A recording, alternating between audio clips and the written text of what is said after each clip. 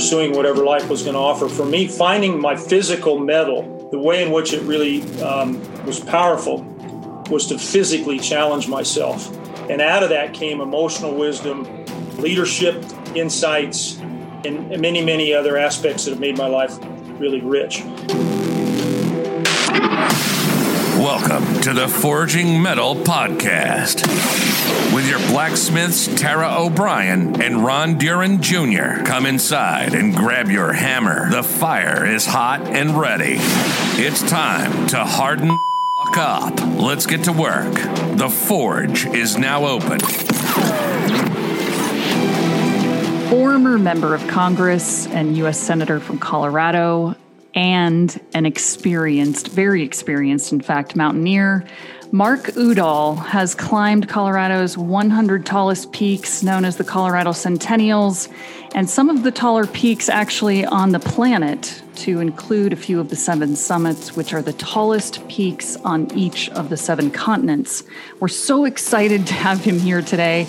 This is a huge topic for both Ron and I, and we have met with the former senator, before, and just heard just tidbits of these stories. So very excited to bring that topic here to Forging Metal today. And no, we are not going to turn this into a political podcast. You should know that for sure. We actually are very curious and fascinated to hear about Mark's experiences with mental toughness, resilience, and grit, because he has literally, I'm just guessing, experienced every single human emotion that you can on some of these journeys. Some of them he's been with close relatives, some with friends, and some alone and by himself, and in very dangerous yet rewarding situations.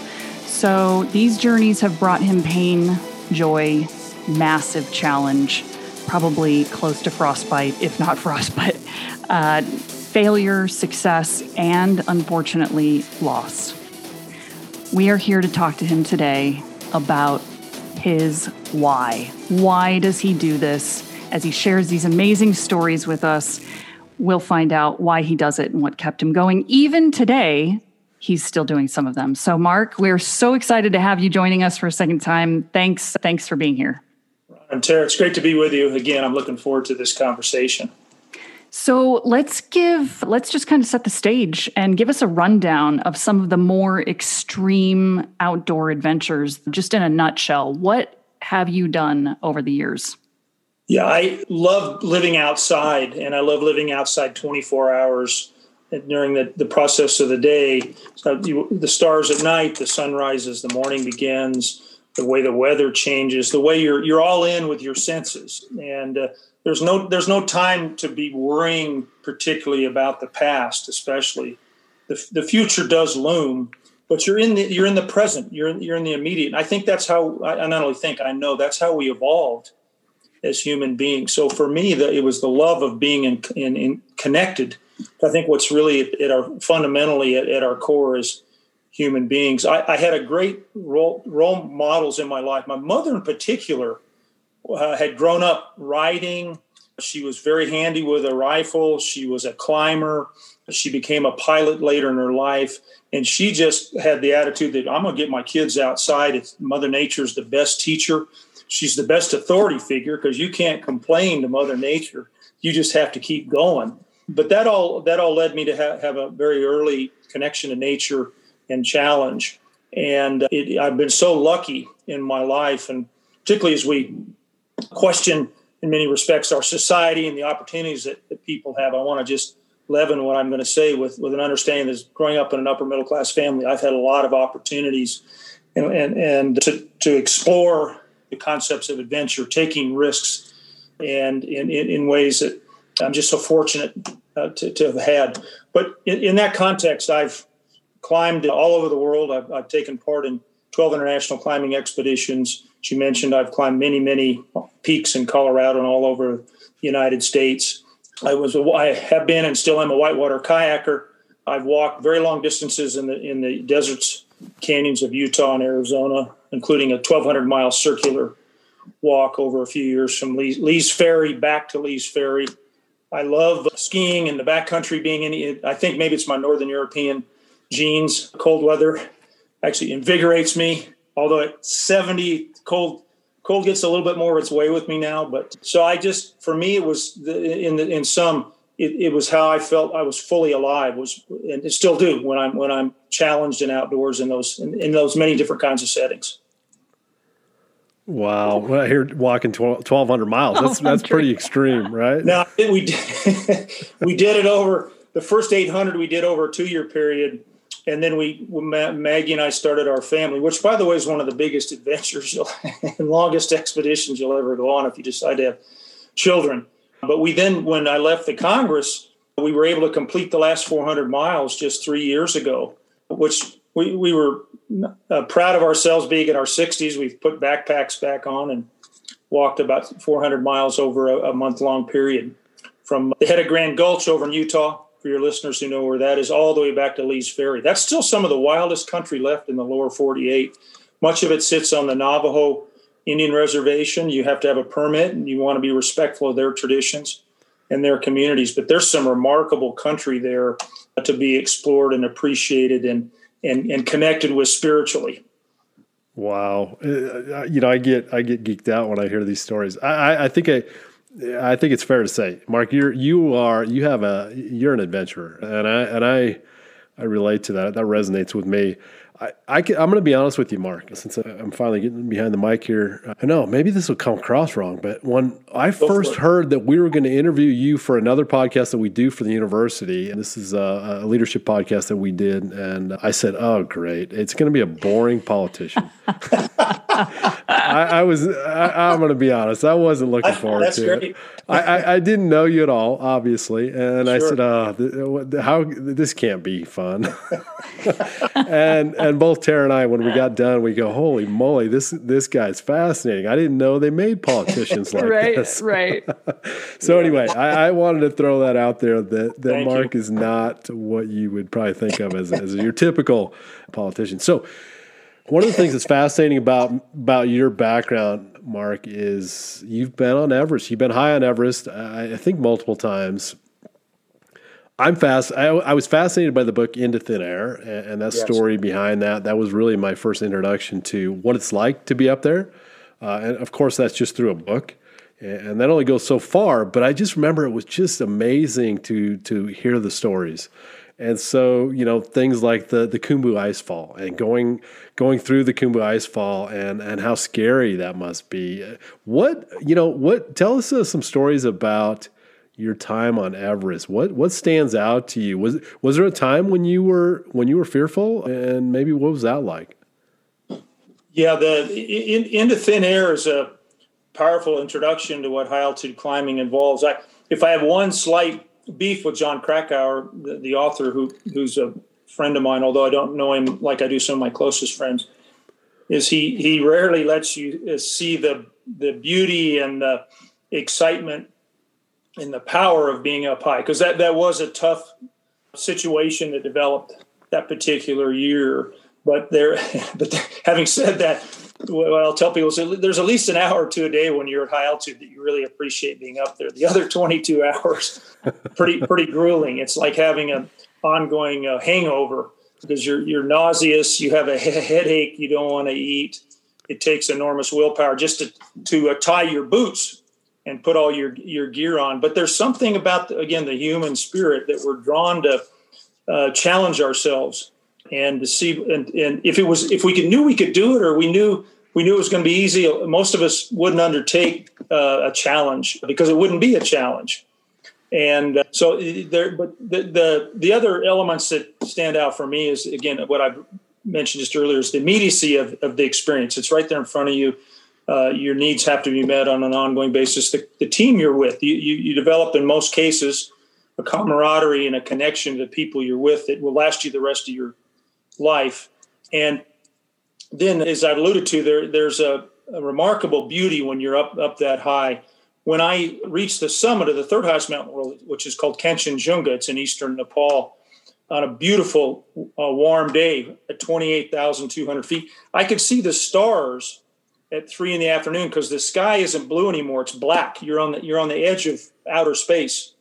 And at that point, not because it's a bragging point, but as I went back and looked, I was the highest human on the planet for a few hours. It wasn't in an airplane flying intercontinentally or across the United States. And there's just there's a rapture of the heights, and this is where it got dangerous and can be dangerous. Scuba divers talk about the rapture of the deep that's triggered in part by the mix of air you're breathing that isn't what you breathe at sea level. The same as at high altitude. And there's a sense, it's not that you feel immortal, but there's a sense that you're part of something really powerful and much bigger than you alone. And when I reached the summit of Kanchenjunga, again, the third highest peak in the world, I felt a force much bigger than me, whether you want to call it God or what connects us. But it was certainly there and with me. And it provided me with additional energy because those elevations, you take, even if you're using oxygen, you take 5 to 7 breaths per step. So you're operating in a slow motion kind of environment, although it's as fast as you can go. So that's your reality at that time. I'll pause there and let you ask other questions to expand further. Wow. I'm just going to say the hair on my, I always say it's a good podcast when the hair on my arm stands up, and it just did. So, wow, what a story. And so that peak was how high, Mark? It's 28,200 feet. Wow. It's just about 40 feet lower than the second highest mountain in the world, which is called K2, which is well known and arguably the most difficult high mountain in the world to climb. It's certainly much more difficult in many respects than Everest. But none of those mountains should be obviously treated lightly.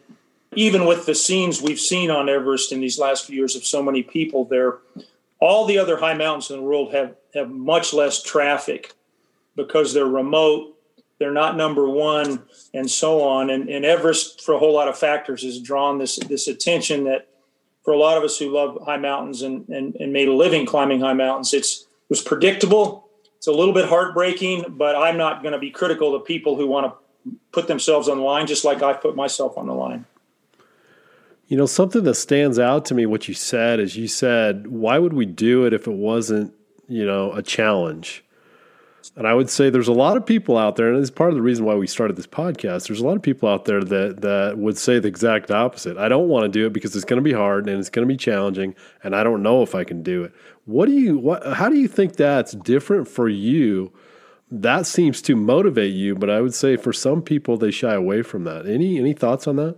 Yeah, and I want to be respectful of those people because I bet in other parts of their life or lives, to use the plural, they're willing to take on risks in what maybe to me wouldn't seem as an adventure, but would you could characterize as an adventure.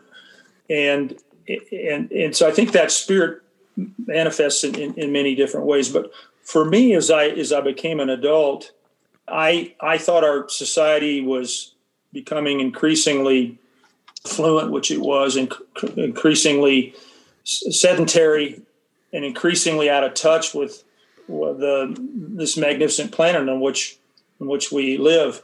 And for me, and then as I looked at becoming an adult and pursuing whatever life was going to offer, for me, finding my physical mettle, what I understood would then lead me to emotional, spiritual, intellectual strength as well. And there was a little voice in my head saying, you think you're hot stuff, dude. Get off your tail and go push yourself, put yourself in unknown situations. And for me, that the way in which it really was powerful was to physically challenge myself. And out of that came emotional wisdom, leadership, insights, and many, many other aspects that have made my life really rich. My wife says, and she's a climber, by the way, and that's how we connected. She says, I find virtue in suffering. I like it. And that's true. But I'm just like everybody else. I love my creature comforts but in many ways, challenging myself in those respects then makes all of that, the other parts of civilized life, that much more appreciated. If I could add one thing, there's a famous British climber by the name of Mo Antoine, and he talked about feeding the rat. The Brits have wonderful syntax and language, not to mention their accents. And the rat was this little voice in your head that I just alluded to that would say to him, hey, Mo, you think you got the world by the tail. You think you've got it all figured out. You don't. challenge yourself in ways that scare you, that will physically stress you, as well as emotionally and spiritually. And that'll enrich in your life, and it'll ensure that you never get arrogant or complacent or just sitting there waiting for life to come to you. You're going to go out and make life as rich as it possibly could be. Now, he'd say sometimes he overfed the rat. And I've done that where you're 20, you haven't had sleep for 24 hours. Like when I climbed the third highest mountain in the world, you're 28,000 feet, you're out of water, you're deeply, deeply tired. And you're saying to yourself, why did I think this was going to be worthwhile? Why did I feed the rat to this level? But out of that, you have no choice. That's the other thing that's so great. You have no choice. You can whine and complain and plop down in the snow, but nobody's going to come rescue you. Nobody's going to come make things better. It's on you to hang in there. It's so interesting that you say that because, I think there might be a misconception that most people would think going off and climbing Everest, which is over 29,000 feet, the highest peak on the planet, and, scuba diving to deep depths. These are things that confident, arrogant, adrenaline junkies do in their weekend spare time. And what you're saying is, no, you actually used it the opposite way of don't be arrogant. Go out and find the thing that cuts you down and shows you what you are actually made of. So it's interesting that that's how you use it rather than, oh, Everest, yeah, I got that in the bag, no problem. I'm just going to go knock that off my bucket list. Yeah, I never felt smaller and more vulnerable than I was standing on close to the summit of Kanchenjunga. And there's another story to why I didn't go to the true summit. I was about 10 feet below the true summit.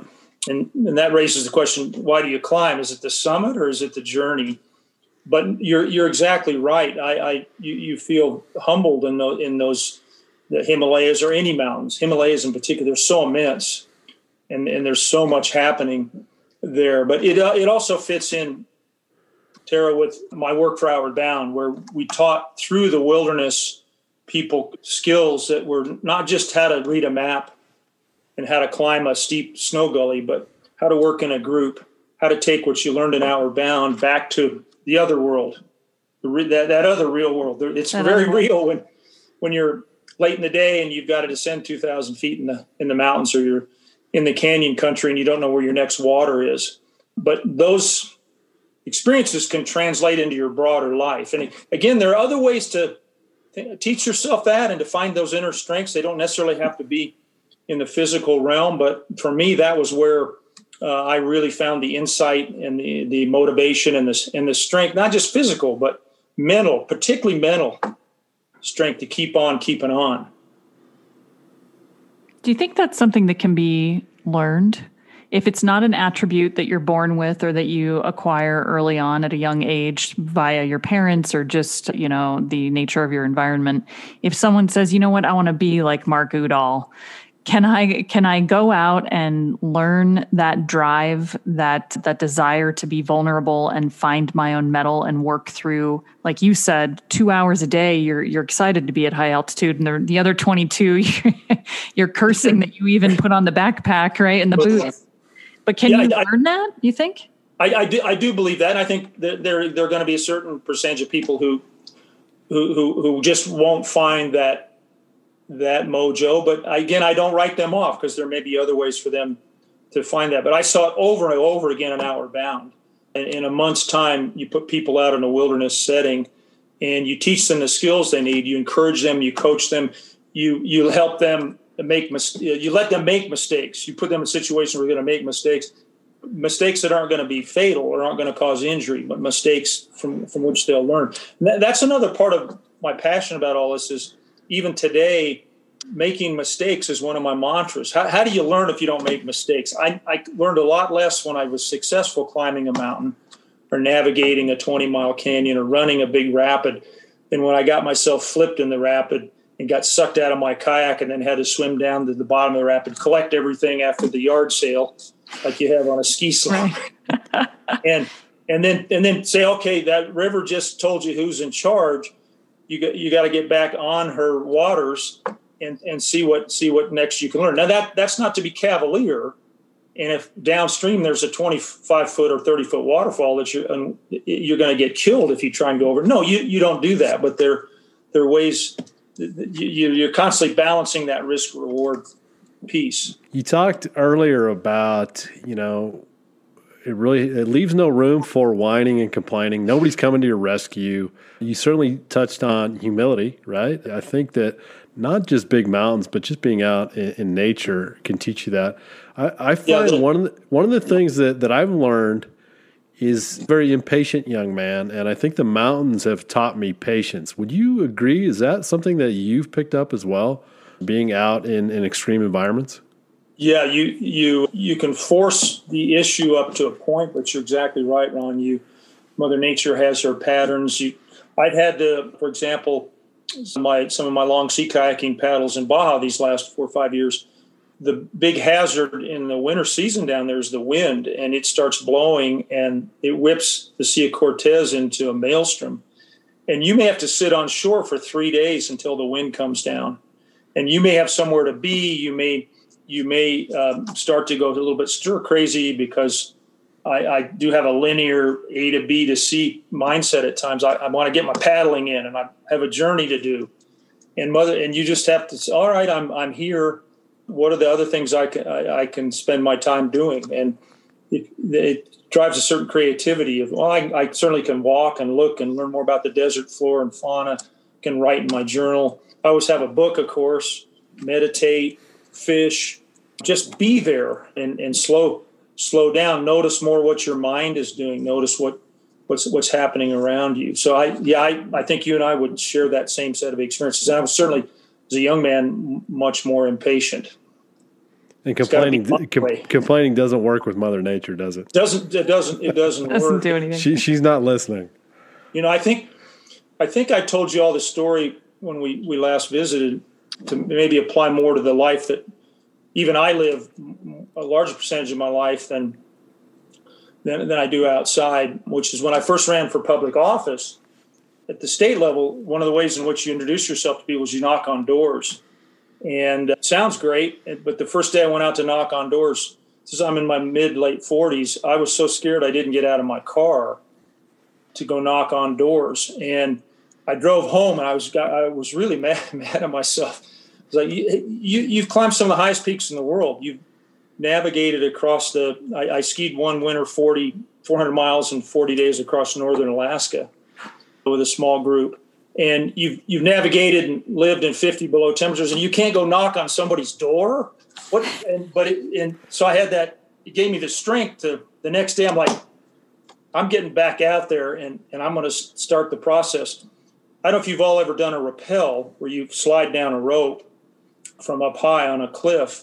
And there's an old saying, the hardest step in a rappel is the first one, because you have to trust your equipment and yourself, and you step off onto a vertical cliff, and everything in your mind, every instinct you have is telling you, don't do that, because you're worried about falling. And but once you take that first step, then you're on your way. So that's a metaphor that we teach in our band. I've used in my life. Just take that first step off the rappel. You've got to trust your equipment, but you've taken the time to get your equipment in place. You've checked it out. You're mentally ready to go. And that's a powerful metaphor that can apply to a lot of challenges in life. And you seem to have been pretty successful in a lot of this crazy outdoor adventuring. We were talking about Into Thin Air earlier, which, if you haven't read the book, highly recommend it, even if you're not into high altitude climbing. But that was the year for a long time that was the most dangerous year, 1996, on Mount Everest. That has since changed when there was a big avalanche in 2014. But in 1996, a lot of famous mountaineers died, and they've suffered a lot of ridicule over the decisions that they made. A lot going back to impatience and money, right? And there's a lot of speculation as to why they made these decisions, and 8 climbers died, to include, the famous Scott Fisher and Rob Hall, who I think you know personally. But what do you think it is that has led you to go through all of these missions successfully? I mean, those guys lost their lives, I want to say, in their mid to late 20s, early 30s. You have done a lot in your lifetime, made it, I think, without any major tragedies for yourself. You have seen some tragedies of other people. Can you speak to that just a little bit and tell us what do you think it is that's kind of protected you? Yeah, I want to be humble and forthright in the best way I can. Part of why I sit here today with a full life behind me and hopefully a decade or more in front of me is in part luck. The 3 or 4 mistakes I made that could have resulted in me perhaps getting the chop, as climbers say, didn't happen. But then after those incidents, as a younger man, I took to heart what I'd learned, and often it's paying attention to your equipment, and it's often, in addition, being willing to turn around. And this is what happened on Everest. Is the summit fever is a term you hear used a lot, and it's tied to ambition and willpower and the motivation you have. But the hardest thing to do, particularly on these high peaks when you've spent a lot of money, time away from work, from your family, is to turn around, because your mindset is, I'm only here once. I'm willing to push it. And it's often why people don't come home. And that certainly happened on Everest with my friend Scott Fisher and Rob Hall, both of whom I knew, and I'd climbed in the old Soviet Union with them. The other item that was mixed in there was money, and you alluded to that. And most climbers still to this day aren't motivated by money. They're not commercially attempting these high peaks. You've gone with a small group of friends. There's bigger rewards than money. Not that money isn't important. And there was competition between the different outfitting agencies to get their clients to the summit. So they could, like other businesses, they could say, we have 100% success.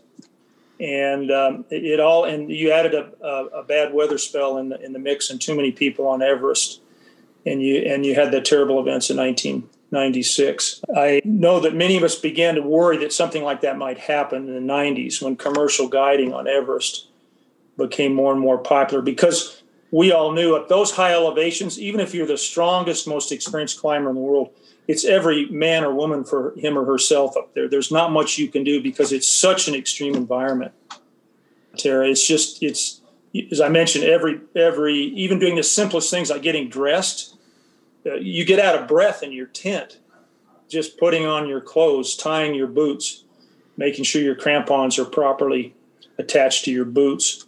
And you're basically, this will sound great, but you're basically slowly dying up there. Humans can't live above 17,000 feet permanently. That's been proven by studies of the miners in the Andes. So you're in a race with the clock, and you're in a race with your own mortality. And to take relatively inexperienced people up onto Everest who wanted for any number of reasons to summit was a gamble with people's lives. Now, there've been better screening and better training, and there's even some drugs now that help people better adapt to high altitude. But a lot of us felt like we'd opened a door that was going to be really hard to shut, and that door wasn't necessarily leading to a safe outcome.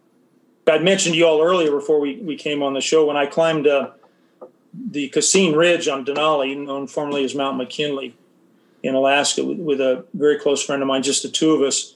It's a steep 10,000-foot route, and it has every kind of climbing: steep rock climbing, ice climbing, mixed climbing, which is snow and rock and ice mixed, steep, straight snow climbing. It's so steep that if you got in trouble and had to descend, we couldn't carry enough equipment to set the anchors to rappel, to slide down your rope. So when we started up on that route, we knew the only way home was up and over the top. Wow. Of the mountain. We started at 12,000 feet, the mountain's 20. But that gave us, in a way, that empowered us and strengthened us to be, once we were full in, and there's a lot of analogies in life in general, once we were full in, we knew we were going to come up and over the top of the mountain. Now, the last couple of days, we were pouring cold water in the bags that used to have food in them to drink that water and get a little bit of the calories that were still there in the crumbs. Wow. But we obviously made it and came back from that experience. But that also was after for me, 25 years of experience, and I was probably at the height of my fitness, mentally, physically, emotionally, to undertake a climb like that. Talk about that for a minute, Mark. You've mentioned it twice now, the commitment. Once you commit to something, and you can, for you at least, you can make your way through it. And the reason why I'm asking is we do a lot of discussion around narrative on this podcast. It comes up from time to time with our different guests, the narrative that we have in our head. And I can think of my mountaineering days and what would be in my head going up a certain climb versus another climb. And it wasn't always positive, Mark.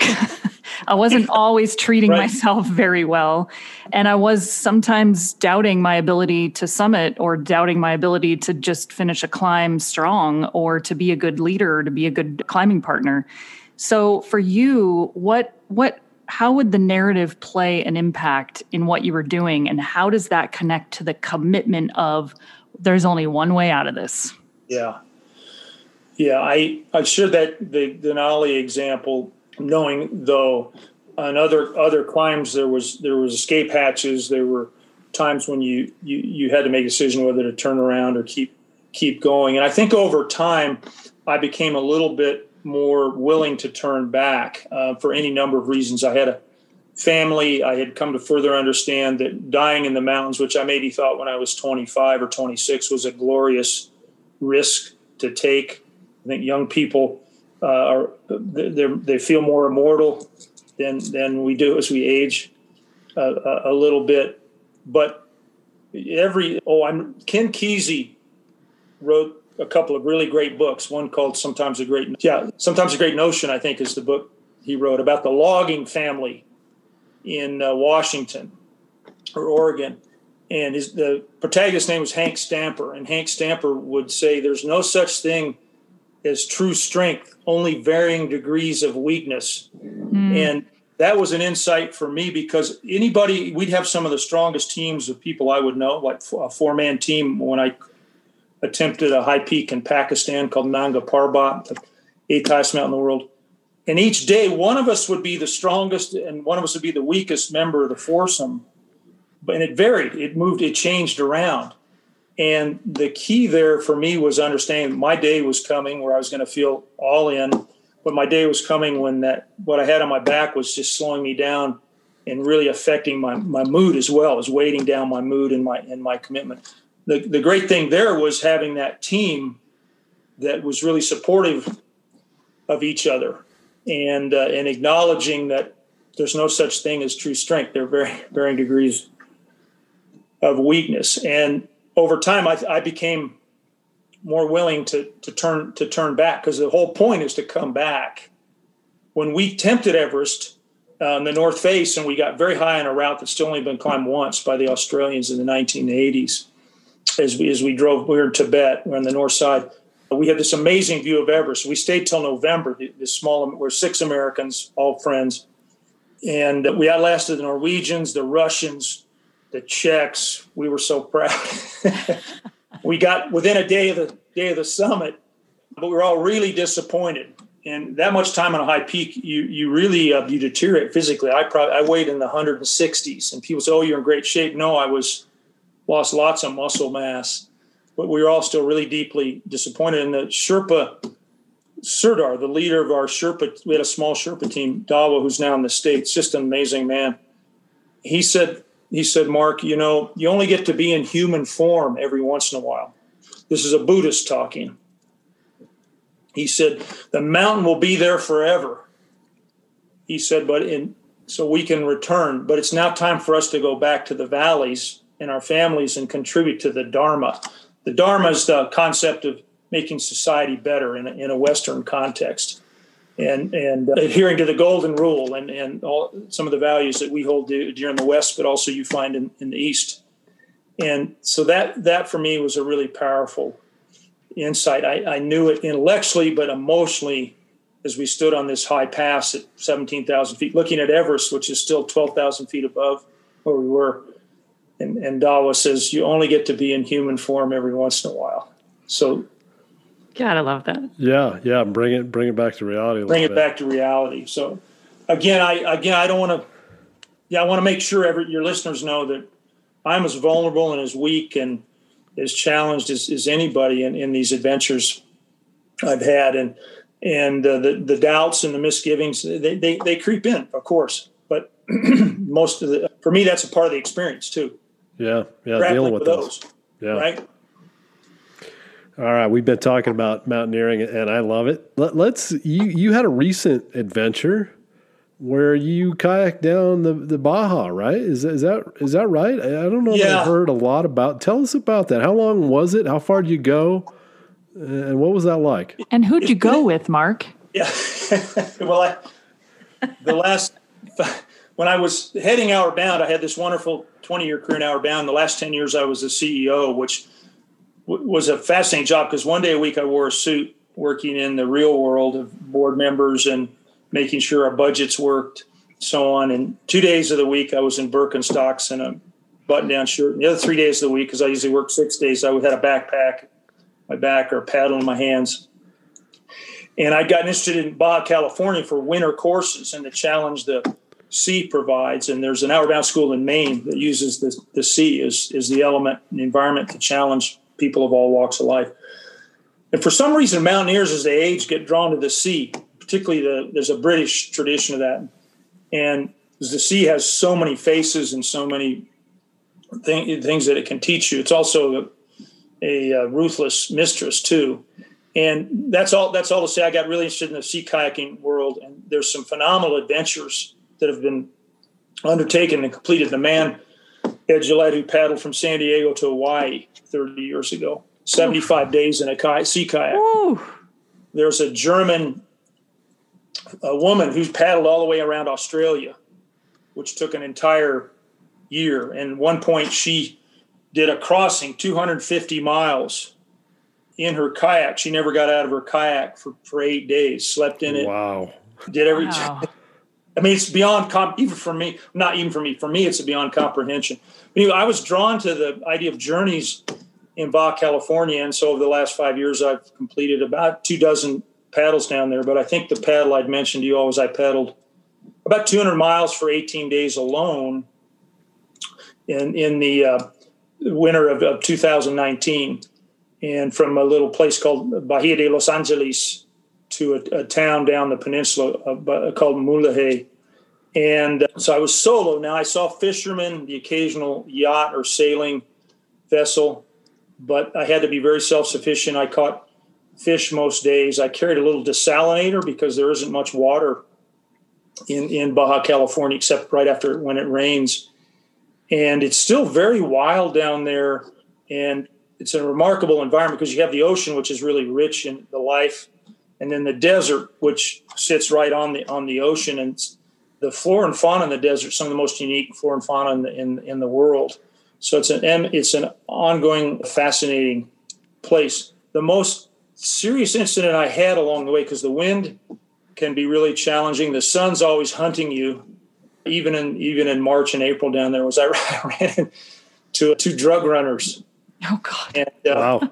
And I basically created a friendship with them. It was only later, after these two gun-toting narcos from the mainland had left, that I thought, well, I wonder if that would have turned out any differently. My Spanish is basic and it's passable. And I had a long conversation with the head of this twosome. They had a big, what they call pongas down there. And I thought they were transplanting desert plants. And then I realized they were covering the boat for all the bales of marijuana they had. And they probably had harder drugs as well. But wow. They were basically just trying to make a living, I think. I talked to this one man about how his parents, they were back in Sinaloa because they'd come across from the mainland, the Golden Triangle there. And he didn't have a family yet because his work was too dangerous. He kept telling me that it was remarkable I was paddling alone and that they were very mal gente. There were a lot of bad people, and I should be really careful. I'm sitting there making tea for this man, and he's got a big handgun strapped to his waist. And in the end, he told me I had a friendly, honest face, and he really appreciated getting to know me. But it was only later that, and I don't want to make too much, I don't want to be cavalier again about it, but it was one of those adventures that, of course, I won't forget. And I think in the end, he realized I was no threat to him, and he wasn't interested in making trouble with a gringo and drawing attention to himself. But you aren't kidding when it comes to being lucky. Yeah. So there's the little bit. So again, I'm making light of it a little bit here, but he asked me if I had a satellite phone, and I showed him I had my InReach, which is an emergency beacon. I had my cell phone, which only I can pair it with an emergency beacon to send messages.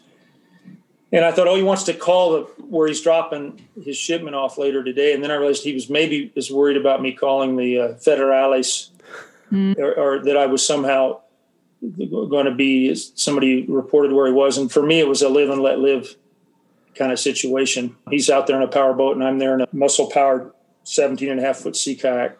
Yeah, he's afraid you might put it on Instagram. He wanted to make sure that.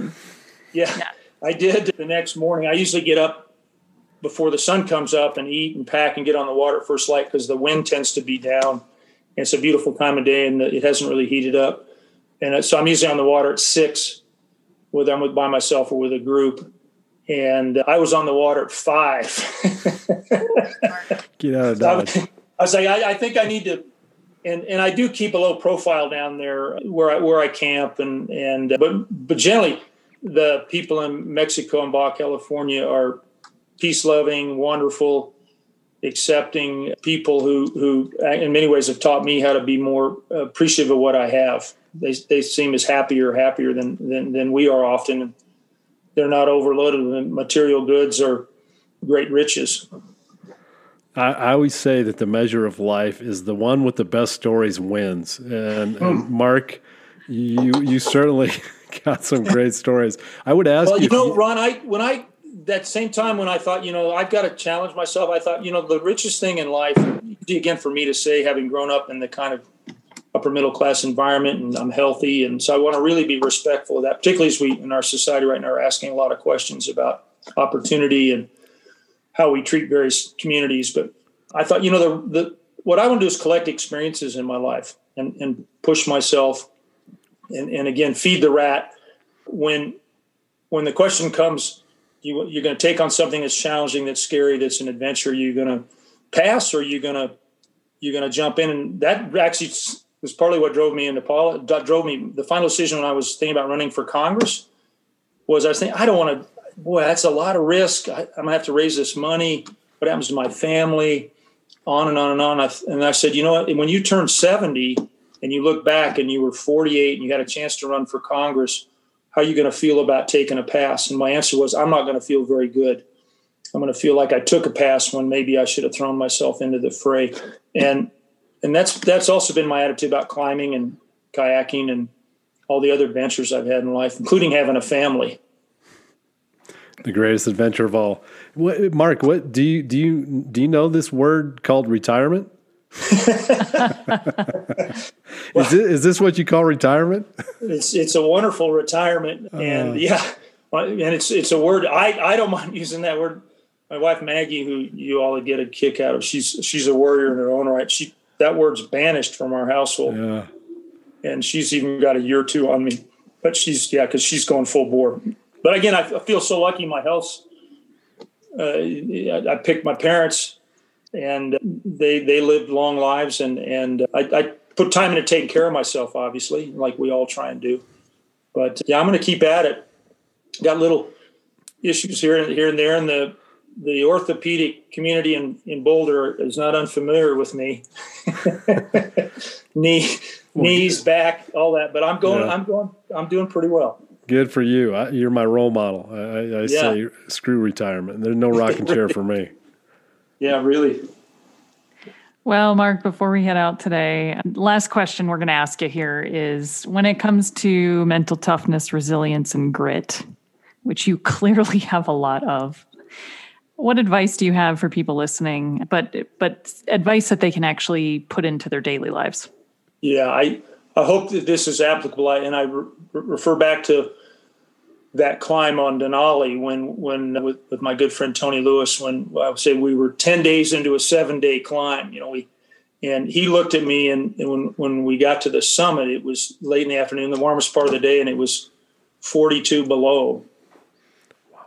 Now the sun was out and there was just a tiny breeze, but that's still pretty cold. And he looked at me, because we'd been up many, many hours and we had a long way to go, although we had the more straightforward and less challenging descent route, the standard way people climb the mountain, we'd climb. And he looked at me and said, "Mark, no condition is permanent." And so that whenever I start to feel overwhelmed or start to feel like I can't do it anymore, I remind myself of that moment with Tony. And then, of course, we joke later, well, one condition is permanent. but he was applying it to the being physically, mentally, emotionally, spiritually spent or really stressed, that if you keep at it, remind yourself that in the moment you're feeling that way, but that condition isn't permanent, that you can change it by re-engaging with your strength and commitment. Easy for me to say sitting here, and it isn't always easy for me to embrace that, but that's one of my mantras. Thanks for joining us this week. If you enjoyed the podcast, please tell all your friends. If you didn't, let's just forget this happened and we'll try again next week. Until then, join the revolution to forge metal and connect with us on social media.